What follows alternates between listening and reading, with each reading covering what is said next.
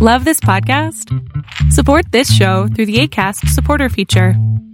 It's up to you how much you give, and there's no regular commitment. Just click the link in the show description to support now.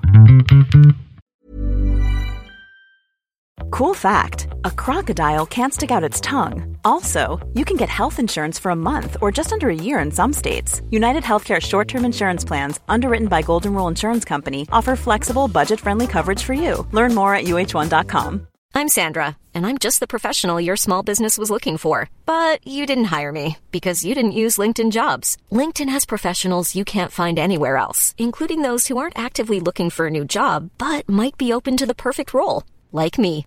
In a given month, over 70% of LinkedIn users don't visit other leading job sites. So if you're not looking on LinkedIn, you'll miss out on great candidates like Sandra. Start hiring professionals like a professional. Post your free job on linkedin.com/people today.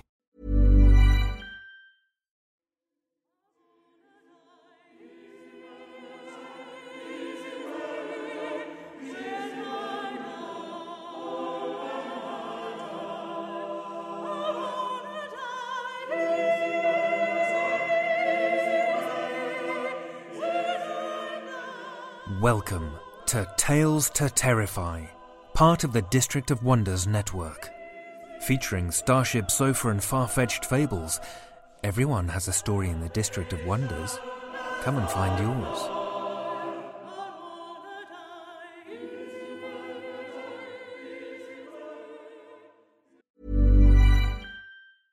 Mother's Day is around the corner. Find the perfect gift for the mom in your life with a stunning piece of jewelry from Blue Nile. From timeless pearls to dazzling gemstones, Blue Nile has something she'll adore. Need it fast? Most items can ship overnight. Plus, enjoy guaranteed free shipping and returns. Don't miss our special Mother's Day deals. Save big on the season's most beautiful trends. For a limited time, get up to 50% off by going to BlueNile.com.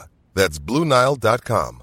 Hey, I'm Ryan Reynolds. Recently, I asked Mint Mobile's legal team if big wireless companies are allowed to raise prices due to inflation. They said yes. And then when I asked if raising prices technically violates those onerous two-year contracts, they said, "What the f*** are you talking about, you insane Hollywood ass?"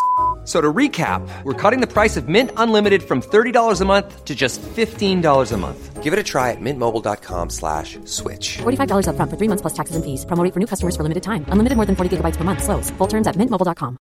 This is Paige, the co-host of Giggly Squad, and I want to tell you about a company that I've been loving, Olive & June. Olive & June gives you everything that you need for a salon-quality manicure in one box. And if you break it down, it really comes out to $2 a manicure, which is absolutely insane. It's also so easy to get salon-worthy nails at home with Olive & June. The difference between how your nails used to look when you did them yourself and now with the Mani system is a complete game changer. The best thing about Olive & June, too, is it's a quick dry. Dries in about 1 minute, lasts for 5 days, and full coverage in up to 1 to 2 coats. Visit oliveandjune.com/perfectmani20 for 20% off your first system. That's oliveandjune.com/perfectmani20 for 20% off your first system.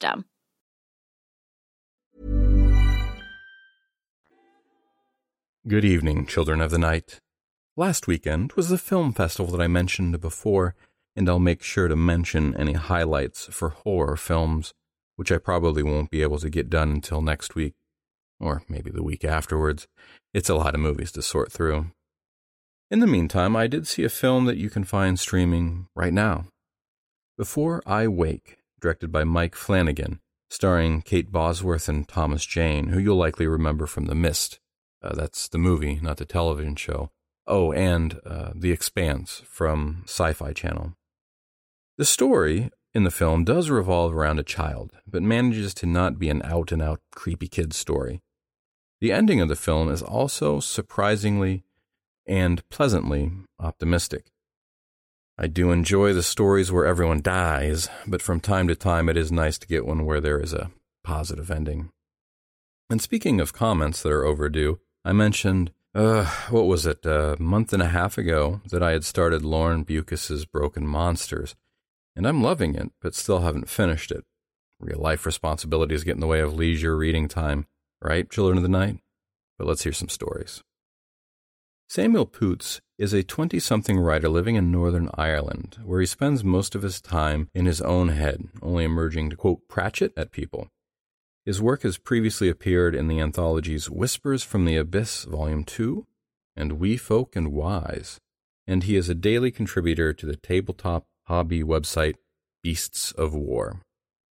Listen with me to Samuel Poots' The Face at the Window, originally appearing in Suspense magazine, June 2015.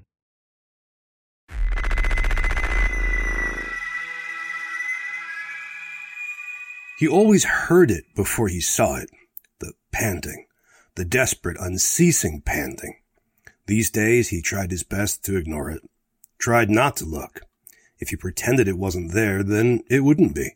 If he pretended it wasn't there, got on with normal life, and never turned to face the window, then it wouldn't be. He'd be like everyone else, ignorant of its presence. Except it was there, and every night he would turn and look into the mad, rabid eyes, the wild grin, the pale skin framed by hair the color of grave dirt, the face at the window. Its eyes never left him. It never looked anywhere else, and still it kept panting like a sick dog through teeth like marble headstones. The bathroom window was on the second floor. He had checked the outside wall during the day. It was smooth red brick. There was no way someone could climb up there. The only handhold was the lip of the windowsill itself, yet that never seemed to stop it. It was back again that evening. He could hear the panting as he poured himself the first drink of the night. No matter where he was in the house, he could always hear it. Though it never turned up at any other window, he would always hear it. He dropped an ice cube into the glass and turned up the volume on the TV. It didn't do anything to drown out the panting, but at least it gave him something else to focus on. He stared at the flickering screen. The Lord of the Rings. Fantasy. As far away as possible. When he was a child, he had had dreams of going on a grand adventure like that, of stepping out the front door, pack in hand, and setting off across the world. He would see the pyramids, the Great Wall, America, all the glories that were out there, far away from here, where the face could not follow. Reality put a stop to those dreams. Reality and alcohol. Wouldn't have mattered anyway. The face always followed, no matter where he moved. He'd moved to countless houses, had gone all over the country, and even changed continents on one occasion. He'd tried hotels, hostels, top-floor apartments, yet every evening, as night came in, it would show up at the window. He remembered trying to tell people about it when he was a child. He had been diagnosed with night terrors, as he woke each night screaming. He would lie down in bed and see its eyes burned on the inside of his eyelids. They never looked at anything else. The doctors were deaf, though. They didn't hear the panting, and they didn't hear him when he'd said that the face had been there long before the night terrors had begun. It seemed particularly loud that evening. He needed another drink. He got up from his chair, ignoring the battle between good and evil on the television, and reached for the decanter of alcohol. His hand knocked a framed photo, and it fell to the carpeted floor with a thunk. He looked at it for a moment, lying face down, before going back over to the chair. They had left him. They hadn't seen it either. He could remember the shouting now. "There's nothing there!" she had shouted, waving at the window behind its curtains. He hadn't said anything. He'd been too drunk at the time. "We can't stay here anymore," she had said. He could remember tears standing out in her cheeks. "I can't have you scaring the children anymore. You're drinking and you're boogeyman. It has to stop." She said something else, but he couldn't make out what it was. The panting had grown louder in his ears, and he had begun fumbling for the hip flask he carried. Her eyes flew to the flask as he produced it, and she let out a scream of pure rage. The flask was snatched and flung against the wall, amber liquid dripping down to porcelain tiles. "There's nothing there!" She grabbed the curtains in one handful and tore them away from the window. The face was there. Its eyes were on him, ignoring her entirely. He fled. He fled and hid and didn't come out until the sun of the next day had appeared in the bedroom window. By the time he emerged, they had gone. He had looked down at the Winnie the Pooh bedsheets and felt a gulf open up inside him. This thing had haunted him his entire life. It had made his life a living hell. No one else could see it. No one else saw the horror of the face. Only him. That night he sat in the bathroom and waited for sunset. The curtain still lay on the floor, and he could see the sky darkening through the window. He waited for hours as the last rays of light faded. Only when the sky was completely black and the first stars had begun to appear did he hear that familiar panting. A pale hand came up first, its black-nailed fingers gripping the windowsill. Then the face came into view, its eyes already on him. That was one of the worst things about it, he thought. It never looked for him, never searched the room. It was always looking right at him. The two looked at each other for a long time. Then he reached over and picked up the long handle of the broom. At one end, he had taped the kitchen cleaver. With it, he pushed the latch up on the window and swung it open. He thrust the makeshift halberd out, aiming right between the thing's eyes. It dropped out of his sight before he could make contact. The broom was yanked from his grip with such force that it left burns in the palms of his hands. He reached forward and slammed the window closed, just as the face reappeared. It seemed unchanged, although the grin looked a bit wider to him. He slumped down against the bathroom wall, weighed down by utter defeat. He had tried to turn his life around. He had started making an effort to get back to work. He had attended AA meetings and managed to clear all the drink out of his house. He even tried to contest for the custody of his children, though without much hope. But he never dared look at the face again, fitting heavier curtains and never looking in the window's direction, even in daylight. It hadn't lasted, though. Eventually, the relentless panting, the unending reminder of its presence, had driven him back to the bottle. He never saw his children anymore. She had taken them far away. He had learned a lot at AA, really he had, but he'd never learned the most important lesson, the serenity to accept what he couldn't change. The film had finished. So the scotch. He'd meant to go out and buy more. He'd never sleep now, was nowhere near drunk enough. Hadn't had enough to drown out its presence. He considered turning on another movie, but he really couldn't face the idea of staring at the screen anymore. Probably should try and sleep. Had work tomorrow. He managed to keep this job at least. He stood at the foot of the stairs. The landing light was off, the darkness yawning above him. Each step up the stairs was like walking into an open gullet, the empty dark ready to swallow him whole, finally tired of taking bits out of him bite by bite. His hand trailed against the wall until it encountered the light switch. Empty darkness fled, replaced by empty light that stung his eyes. The bedroom was the last door on the landing. Before that was the kid's bedroom. His eyes skipped over it quickly. Then he found what the dark had fled to. Opposite that door was an opening, a patch of black where the landing light didn't reach. He was sure he closed the bathroom door. He stood there, foot still on the top stair. He could go back downstairs, go back to the chair and his escapist films. He didn't have to walk past that doorway, didn't have to walk past the face. Anger flared like cold electric light. The face controlled him. It controlled him more than alcohol ever had. He had blocked it out as best he could, defied it, shouted and tried to fight it. It had never laid a finger on him, yet it still managed to take, to corrupt, to spoil everything of value, to pervade his very existence. His hand shook as he reached for the light switch. A pair of yellow curtains, black mold beginning to speckle their floral design, hung opposite the door. Reaching out, he took them in both hands. He pulled. The cloth ripped and fell, the curtain rail clattering loudly as it came away from the wall. He hadn't expected that. The noise startled him, and for a moment the fear grew stronger than his anger.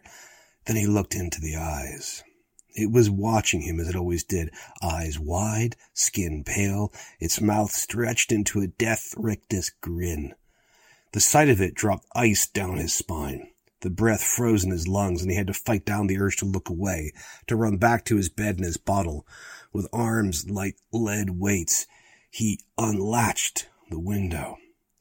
The face's eyes never left him, but he saw its hand reach up and push flat against the glass pane.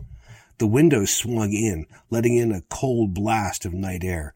For the first time he could remember, it looked away from him. Its eyes darted around the room. Then they returned to him, and it began climbing in through the open portal. It was like watching a stop-motion nightmare. It pushed one lank arm in at first, squeezing its shoulders through after. It oozed into the room, its limbs unnaturally long. Yet every motion was precisely controlled. Then it was there, crouching on the bathroom rug, grinning up at him as his chest heaved. "No one believes me," he whispered. The face cocked its head to the left like a bird of prey. You have always been there," he said, pointing a quivering finger. "Always. You never let me have what I wanted from life. Nothing was mine. Well, now I'm letting you have what you want." He threw his arms wide. "Here I am. Come and get me." The creature didn't move. "What are you waiting for? You've been at the window long enough. Now you're in. Come on!" Still nothing. Its panting grew louder in his ears, an interminable heaving that would not stop. "Why?" he said, and his voice became a wail. "Why aren't you killing me? Why?" He slumped down to the ground, back sliding down the wall. He looked up to find the eyes inches from his own. It was crouching over him, balanced on all fours, its face pressed up close to his.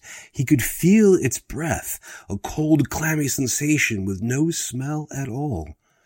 Then its chest shook. A wheezing, wrenching laugh bubbled up. The noise filled the room, filled his world. He felt himself draining away, leaving nothing but cold despair. "Please," he whispered. The face wheezed its rattling laugh. Outside, the sky began to lighten.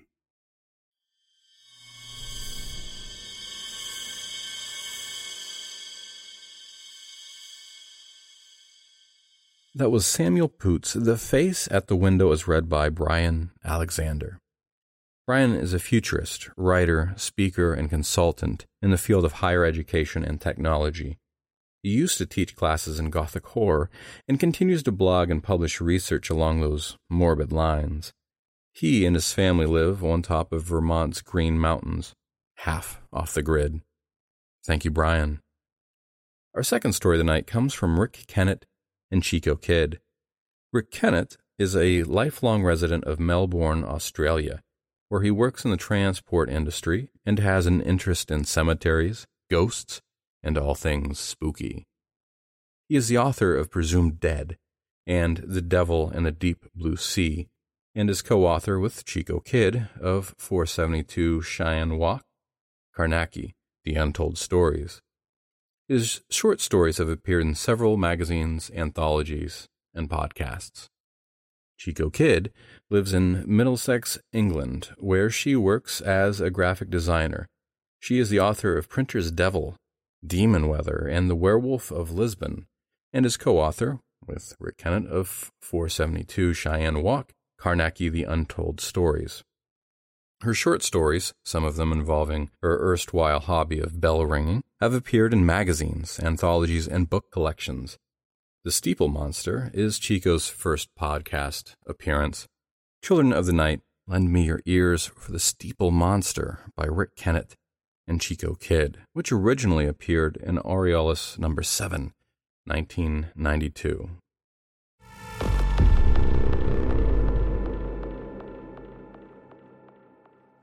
On receiving the usual curt card of invitation from Karnaki for dinner and a story, I duly arrived at his Cheyenne Walk address around 6:30 that evening. We took hands, and with a gesture he offered me a seat, not a word being spoken by either of us. Karnaki was not a man to talk until he had something to say, and moreover, I well knew his dislike of being questioned about his story until he was ready to tell it. Not long afterward, Arkwright entered, followed a few minutes later by Jessup and Taylor together. Throughout the meal, Karnaki was his usual taciturn self, and it wasn't until later, when we had made ourselves cozy in our accustomed armchairs by the fire, that he filled and lighted his pipe in his slow, measured way, began to speak.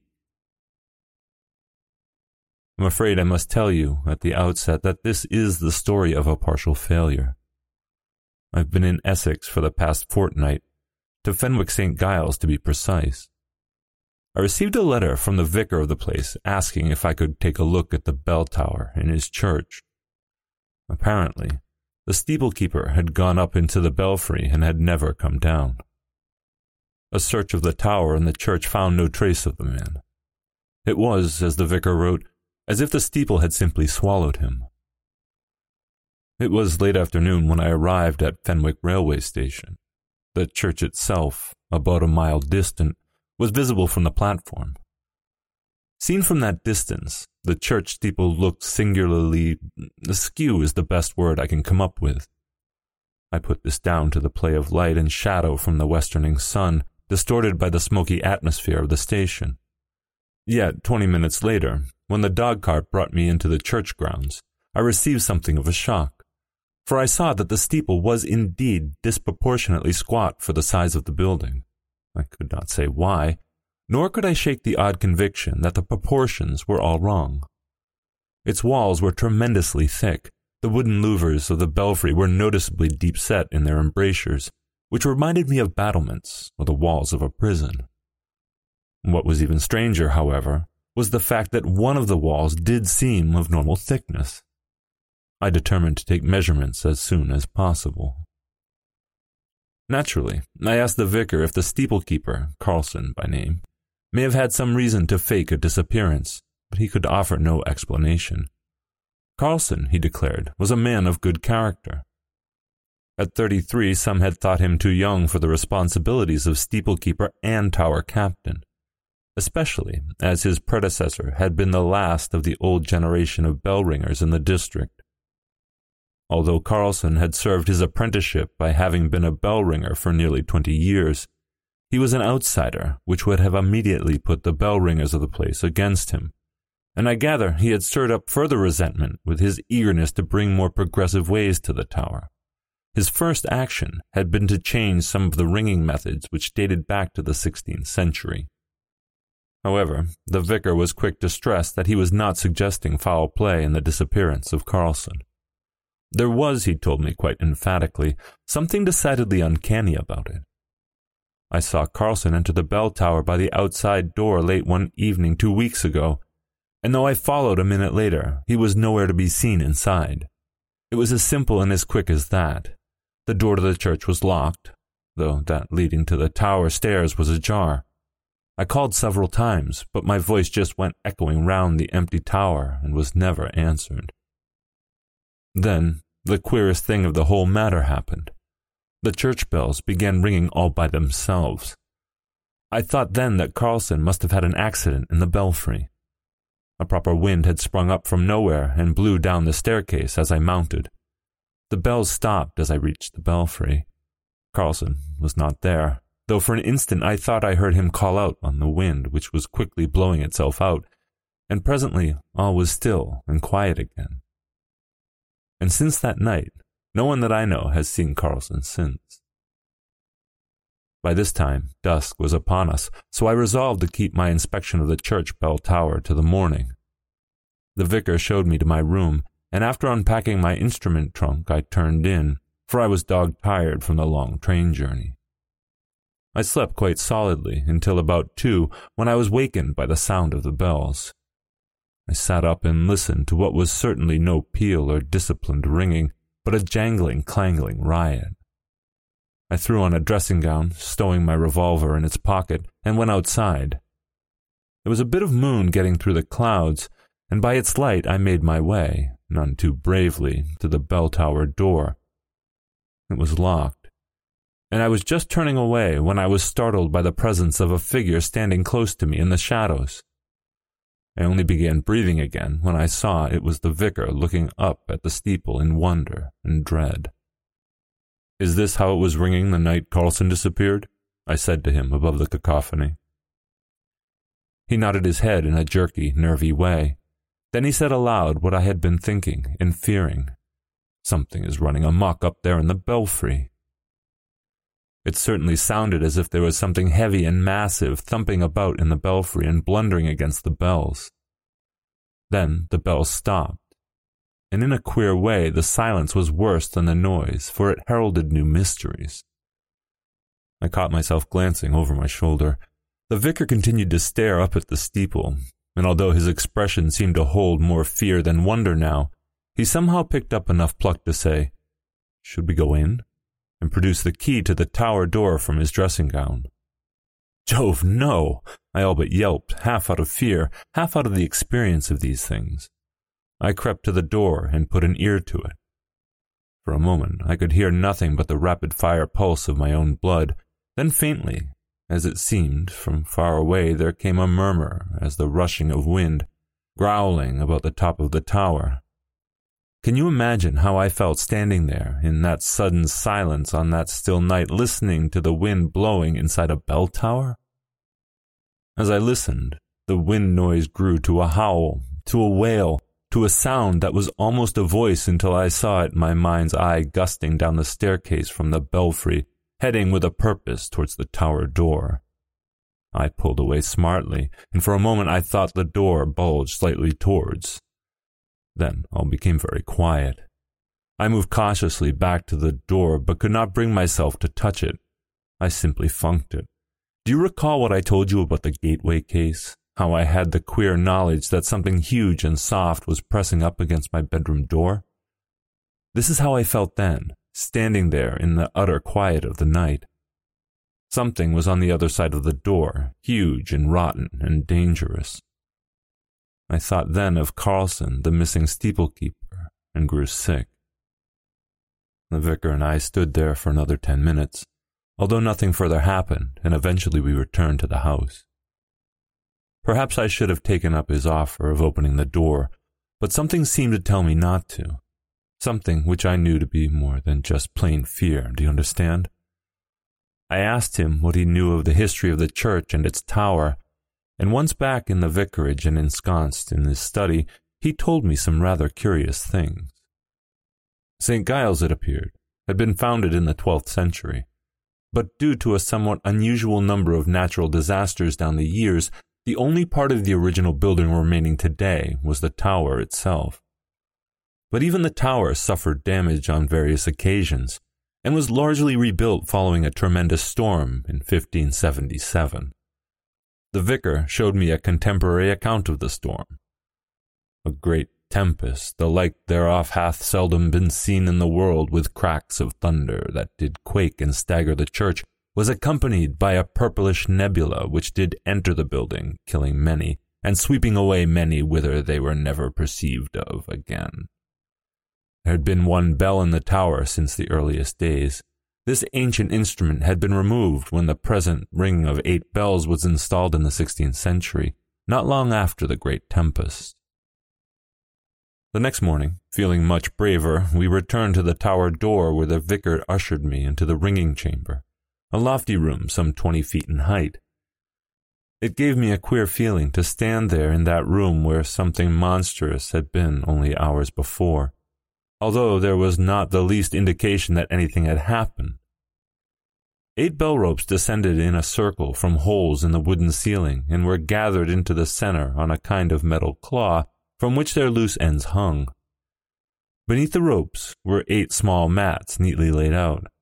Even the wooden boards setting out the achievements of past bell ringers hung straight upon the walls. The room was not quite square. The 2 corners facing me were cut off, one to accommodate a door. Next to this, a larger door festooned with spare bell ropes stood open. Through it I caught a glimpse of the interior of the church and the carved stone front. "That leads to the stairs," said the vicar, indicating a closed door. "It's usually kept locked. I have one key, and Carlson had the other." The door gave onto a narrow spiral stone staircase, which was surprisingly free of dust, and so steep that no more than a dozen feet ahead were visible at any one time.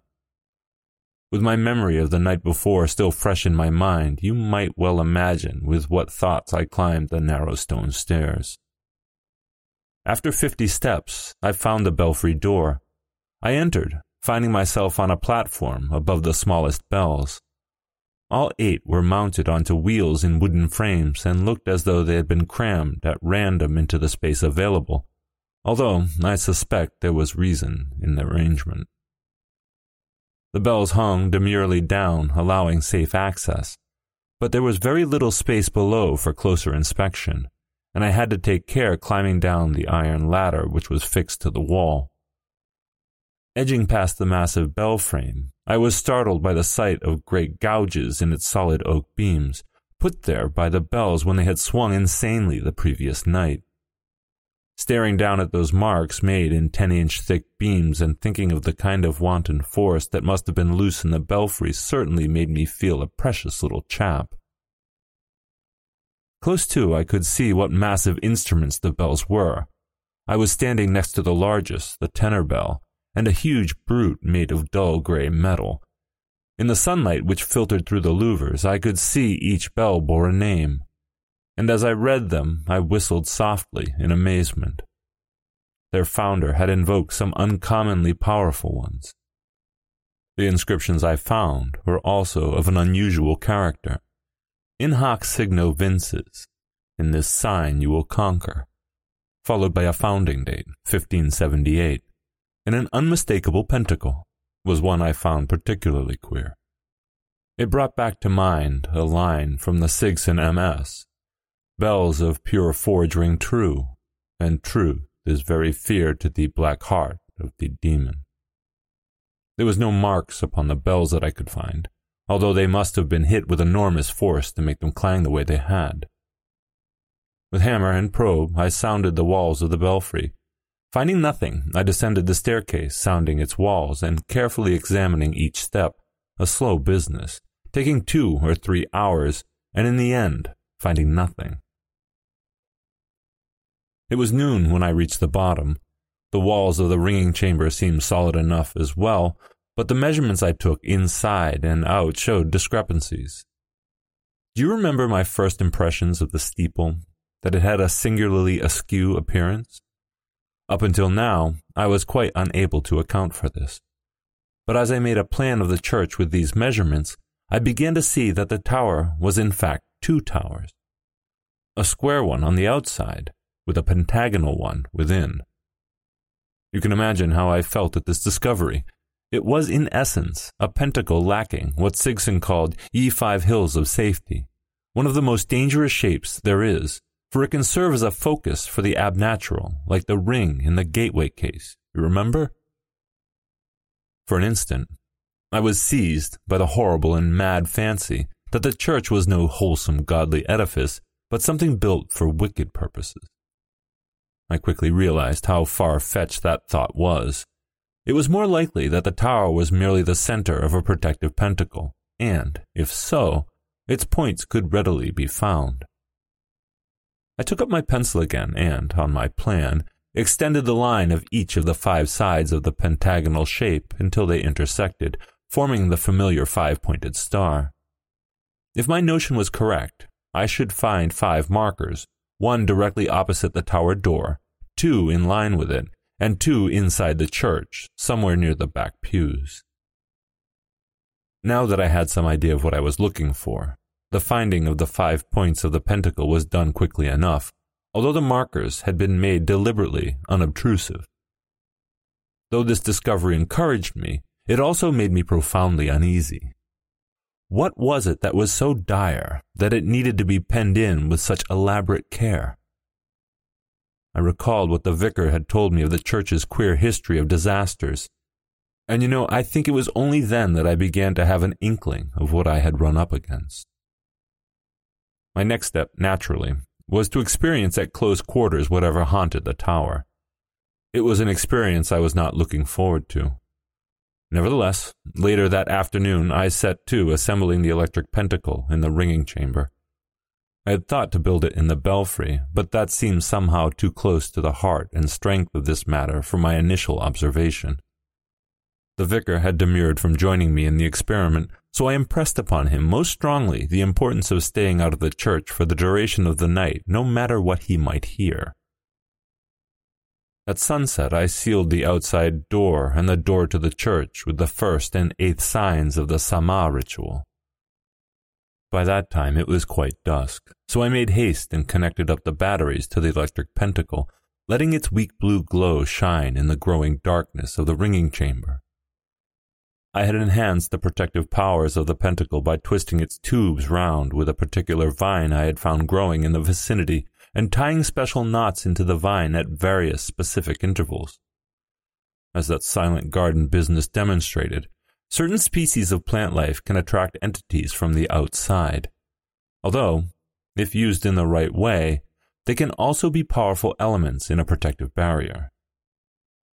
I sat in the center of the defense, facing the open door to the belfry stairs, which showed as a darker patch in the overall darkness beyond the glow of the electric pentacle.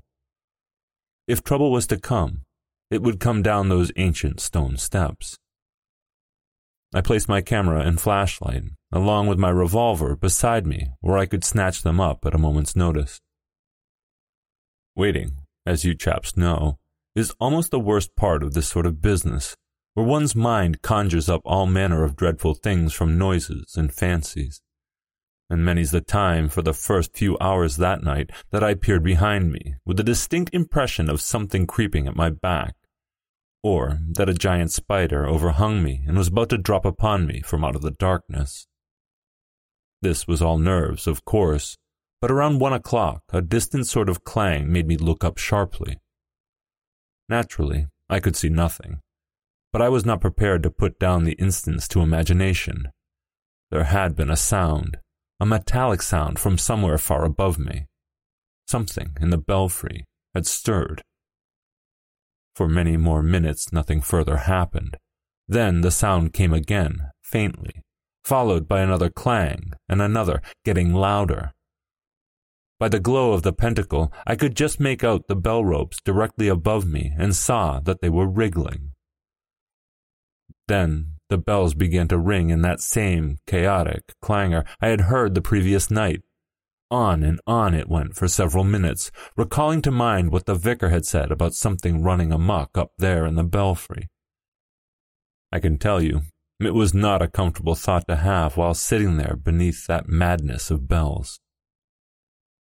When the wind began to blow, I felt it long before hearing it, as my ears still rang even though the bells had stopped 2 or 3 minutes before.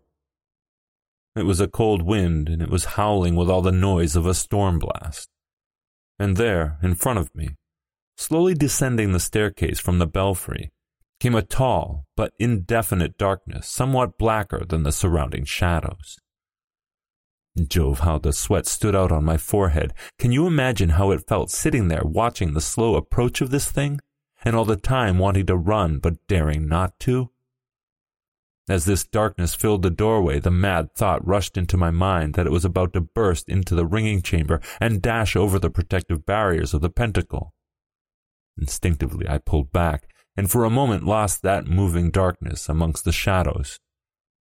Presently I saw it again, now in the ringing chamber with me, slowly circling the pentacle in a clockwise motion, the opposite direction to that which the wind now blew. I hove myself around to watch its progress, unable to bear the thought of something like that at my back. As I turned, I picked up my camera, uncovered the lens, and aimed it where I thought the thing was, and fired off the flashlight. In the great glare I glimpsed a purplish cone which seemed to be spinning apex down, and though I could get little in the way of details, I thought there had been a protrusion upon its surface. After that, I simply sat in the middle of the pentacle, half blinded for 2 or 3 minutes by the flash. When my sight eventually returned, I swung about this way and that on my knees to locate the thing. It was once again more of vague dark against the shadows, and I had the impression that it had made a complete circle of me while I had been blinded. Then, in what I can only describe as a loathsomely deliberate manner, it began to move backwards along its path, and with this the wind bunched up and began blowing the other way. Halfway back along its track, the cone merged into the darkness and was lost to sight. Not knowing where it was threw me into something of a panic, for I well remembered the utter force it had used on the bells. But in a moment, I once again spotted it drifting past the outside door, and I breathed a sigh of relief. For the rest of that night I traced its movements about the ringing chamber through either direct sight or, when it slid into deeper shadow, by the reversals of the wind racing about me. At one point, it appeared to spend quite some time in the vicinity of the connecting door to the church, and I suspected now that it was baffled by the Sama ritual signs I had left there. But a half an hour later the door was wrenched violently open as if by a concerted effort, followed by a garble of indistinct voices which echoed in the ringing chamber for many minutes. I caught no words, but the tone seemed to be one of acute hostility mingled with not a little fear. It occurred to me then that if the cone, given time, could open a door guarded by protective signs, might it not also, given time, penetrate my defenses? Such were the way my thoughts were running now as I sat in that dreary wind, watching and listening. And all the time the cone kept circling me as if probing for weakness or openings. Sometimes it moved through the darkness by the walls, and sometimes it was so close it practically touched the pentacle. On one of these occasions I saw my worst fears come true as it made a determined effort to cross the barriers, pushing up against the pentacle until it almost leaned over me. I fell back and yelled with sheer funk. But at the last moment the thing was thrown back with a queer distortion of its shape and a burst of noise I believe now may have been incoherent human voices. The incident had lasted less than 5 seconds. Nevertheless, it gave me a ghastly fright, as you well may imagine. Immediately after this, there came from the deep in the darkness a noise that was something akin to laughter. Though this may have been a trick of the wind which continued to rush about me, first one way, then the other. 2 or 3 times that night, while the thing was lost to sight, I thought voices called to me from various parts of the room. No words were ever distinguishable, and I was never really sure whether these too weren't tricks of the wind or imagination. The last time I saw the cone was just as morning was putting daylight through the stained glass windows above the outside door. Once again I thought it was spinning, but it moved so quickly through the gloom to the stair door where it ascended and was lost in the spiral. The wind swirled after it, howling and crying up the staircase. There was a moment of silence shattered by the chaotic clangor of bells, but briefly this time in defiance or anger at the strength of daylight. Then all was still and quiet again, although I did not stir from the pentacle until it was well and truly morning. The vicar was waiting outside the tower door. I must have looked dazed and nervy as I felt, for at once he took my arm and walked me back to the vicarage, all the time repeating, "My dear fellow, my dear fellow." He sat me down in an armchair where I waited for my nerves to steady, and I was thankful that he did not ply me with questions, but simply made me coffee and sat quietly while I drank it. A good chap, I remember thinking. After that I told him I would go to my room for a sleep, which I did, though I lay awake a long time before rest finally came to me. I waked at noon and set to converting a corner of the cellar into a dark room where I developed the photograph. A queer feeling grew on me as I watched the image appear, and I realized what it was. The strange inscription on the bells came back to me at that moment, along with the sheer ferocity with which the bells had been attacked, and as soon as the print was dry, I took it up to the vicar. But before showing it to him, I asked what it was about the church now that was different since the time the 8 bells had been installed in the 16th century. He could only think of the fact that Carlson had introduced a new ringing method. "Exactly," I said, and showed him the photograph.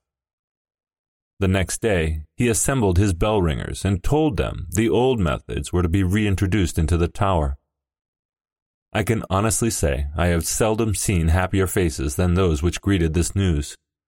They've been ringing the old method ever since, and the tower is once more quiet at night. Carnacki paused and reached down beside his chair.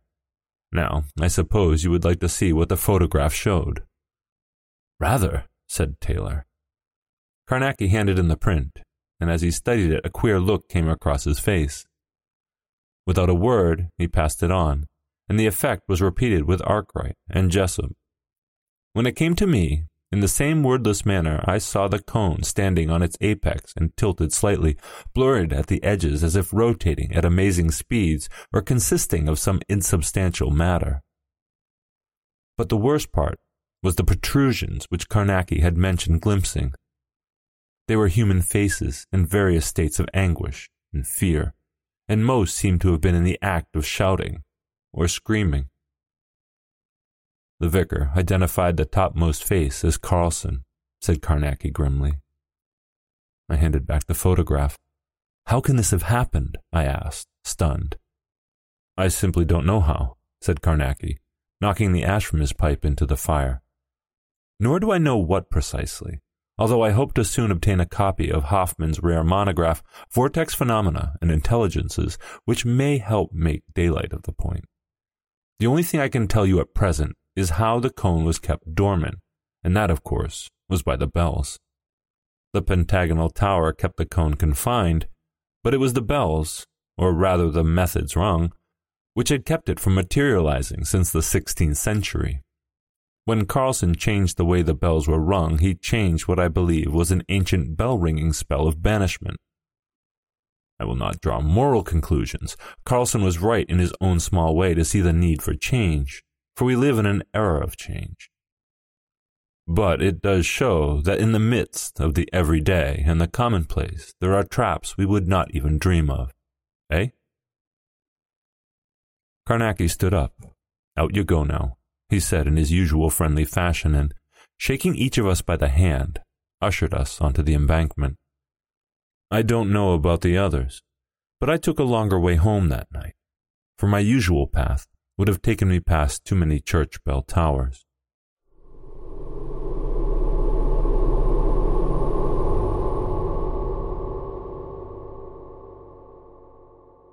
That was Rick Kennett and Chico Kid's The Steeple Monster, as read by Tales to Terrify's own Seth Williams. Seth Williams is a narrator and an associate editor right here at Tales to Terrify. He enjoys listening to fiction podcasts and audio drama. He shares life with a husband, cat, and dog. That will be our show for the evening, Children of the Night. Visit our Patreon page in the links below, and don't forget to like us on Apple Podcasts. Our show is produced by our editors Scott Silk, Seth Williams, and Drew Sebastini. Website designed by Josh Lightsey and theme music by Diane Severson. Tales to Terrify is distributed under Creative Commons Attribution, Non-Commercial, No Derivatives 4.0 license. Join us again next week for another episode of Tales to Terrify. This presentation has been brought to you by the District of Wonders Network, dedicated to podcasting the finest genre fiction. You can learn more about the District of Wonders and their many literary productions at their website, www.districtofwonders.com. Thank you for listening.